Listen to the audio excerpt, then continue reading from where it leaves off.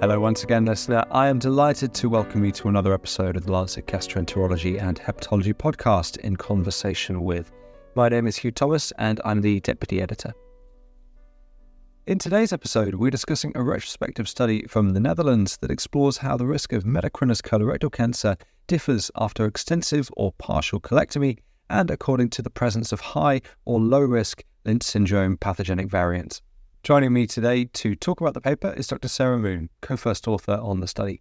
Dr. Moen is a gastroenterology and hepatology resident and a PhD candidate at the Erasmus University Medical Center in Rotterdam, the Netherlands.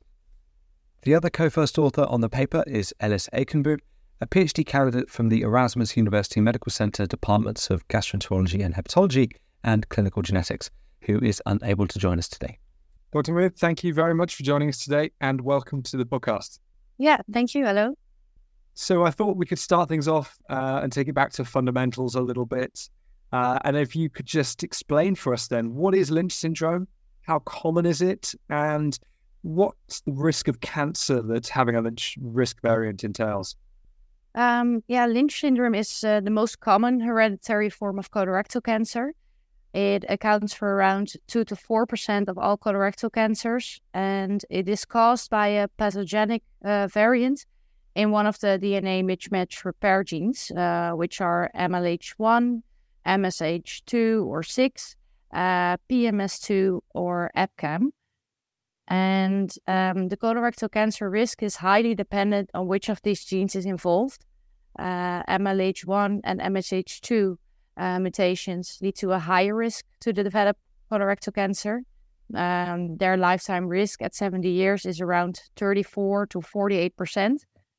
And carriers of MSH6 and PMS2 mutations also have an increased risk for colorectal cancer, but for them it is a lot lower. Their lifetime risk at 70 years is around 10 to 22%. And so what do current guidelines suggest about how we approach managing primary colorectal cancer and then the subsequent surveillance in people with Lynch syndrome, given the quite marked variance in the risk variants that those entail? And linked into that, we're thinking about, obviously we're here to discuss your current study. What were the big knowledge gaps around those areas before you began your work? First of all, surveillance colonoscopy is very important for the prevention of colorectal cancer in Lynch syndrome. But when colorectal cancer occurs, the risk of a second colorectal cancer, we call that metachronous colorectal cancer, is also highly dependent on the extent of surgical treatment. And current guidelines for Lynch syndrome carriers with colorectal cancer suggest that the decision to perform a partial colectomy or more extensive surgery should balance the risk of metachronous colorectal cancer, but also the functional consequences of surgery, the patient's age, and the patient's wishes. So to make a correct decision, it is very important to be able to estimate the metachronous colorectal cancer risk for your individual patient. And right now, this estimation is very difficult to make based on the literature that is available. Previous research has shown that extensive surgery is associated with a lower risk of metachronous colorectal cancer. So this would justify the use of extensive surgery in Lynch syndrome carriers when this outweighs the other factors. But when we look at the literature that investigates the metachronous colorectal cancer risk after different types of surgery, we see that low numbers are included, and they do not distinguish between the different genes that are involved. And as I said before, MSH6 and PMS2 pathogenic variants are associated with a lower colorectal cancer risk.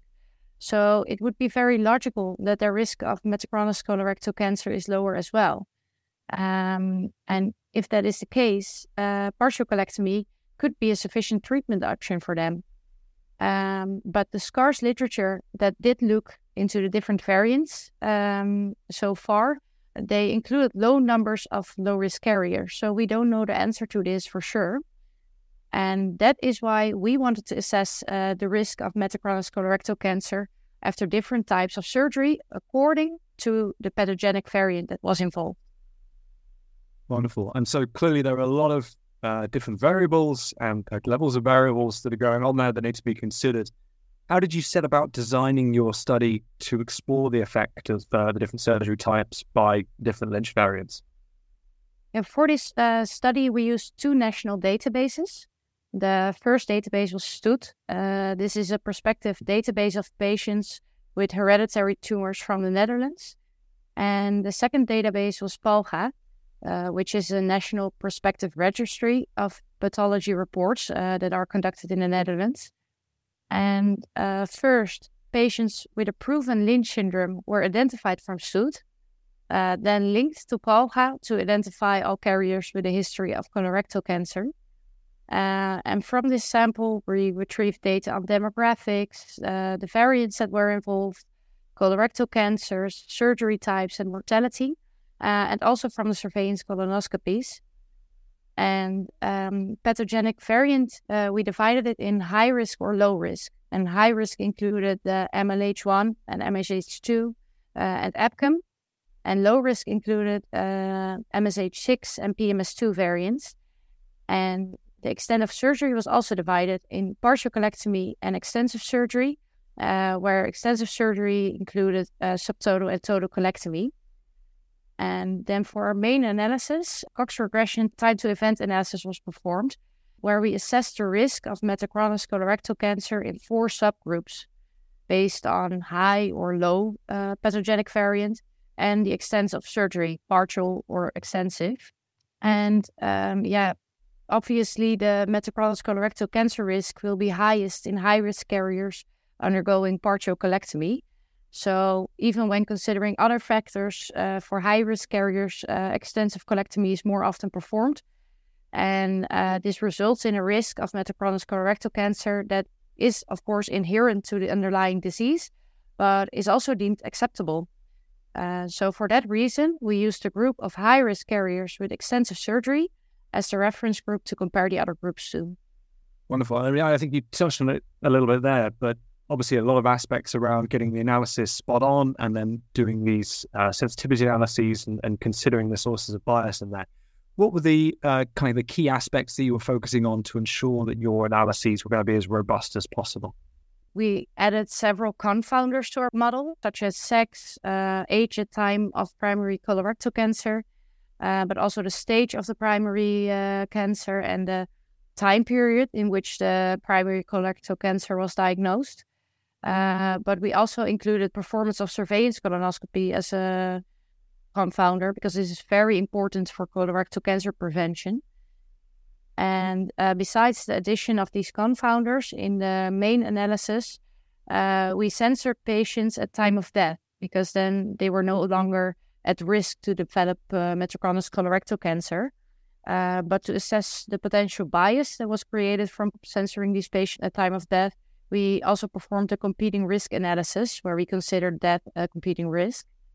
And another thing we did to make the data as robust as possible is that we also performed a sensitivity analysis in those carriers with primary colorectal cancer diagnosis in the more modern years to look at the possible effect of improvements in surveillance colonoscopies and treatment. Wonderful. So with that all said, moving on to the results, what were the characteristics of the cohort that you ended up generating? What did they look like? First from the STUD database, we identified 1,908 confirmed Lynch syndrome carriers. We then linked to PALGA and 532 carriers with a history of 1 or more colorectal cancers remained. 5 of these carriers were excluded because the type of surgery was unknown. So this resulted in 527 carriers in our sample. The mean age was 49 years and 52% was male. And the involved pathogenic variant was high risk in 69% and low risk in 31%.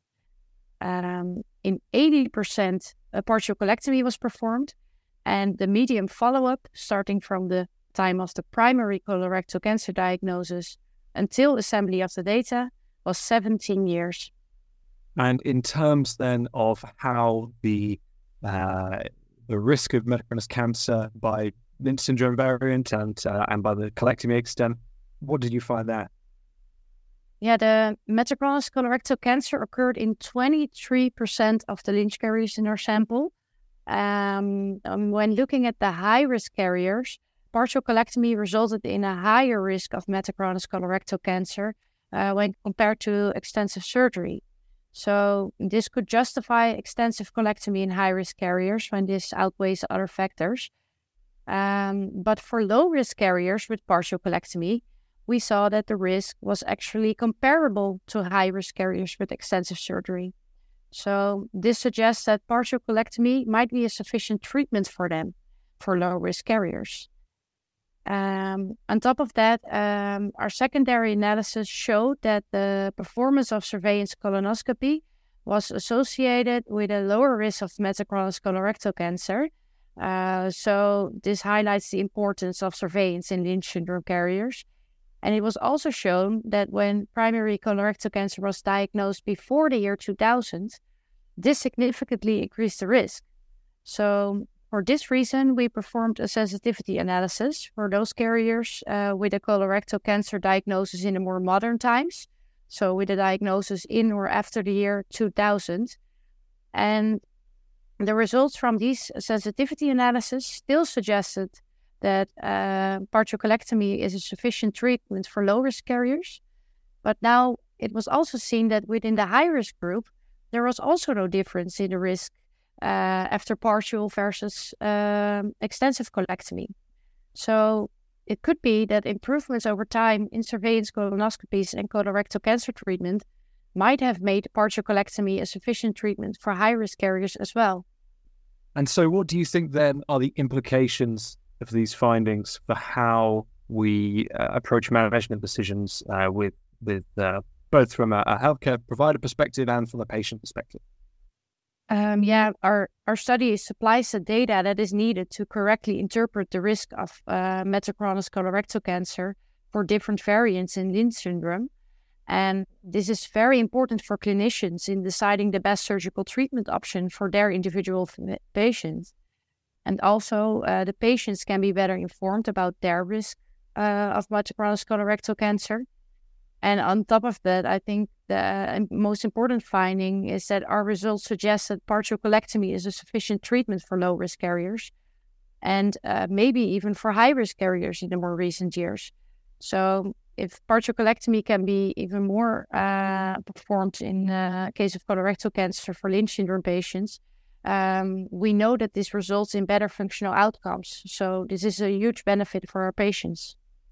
Excellent. And what then do you think in terms of future work? Where do you plan to take this work next, and what can we expect coming up on the horizon? First of all, of course, I think these results should be confirmed in a prospective setting. And when this is done, I think additional data should then be incorporated, such as the quality of the surveillance colonoscopies, but also the neoadjuvant and adjuvant therapies that are given besides surgery.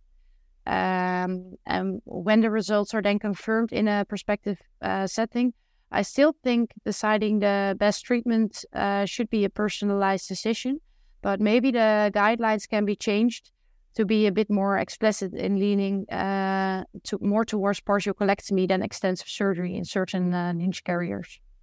Dr. Moen, thank you once again for taking the time to talk us through that paper and give us all of your insights on that work. We really appreciate it. Thank you. You can read the paper on metachronous colorectal cancer risk according to Lynch syndrome variant and colectomy extent online now at thelancet.com. Thank you again to Dr. Moen, and thank you for listening to this episode of the Lancet Gastroenterology and Hepatology podcast In Conversation With. Remember, you can subscribe to In Conversation With wherever you usually get your podcasts.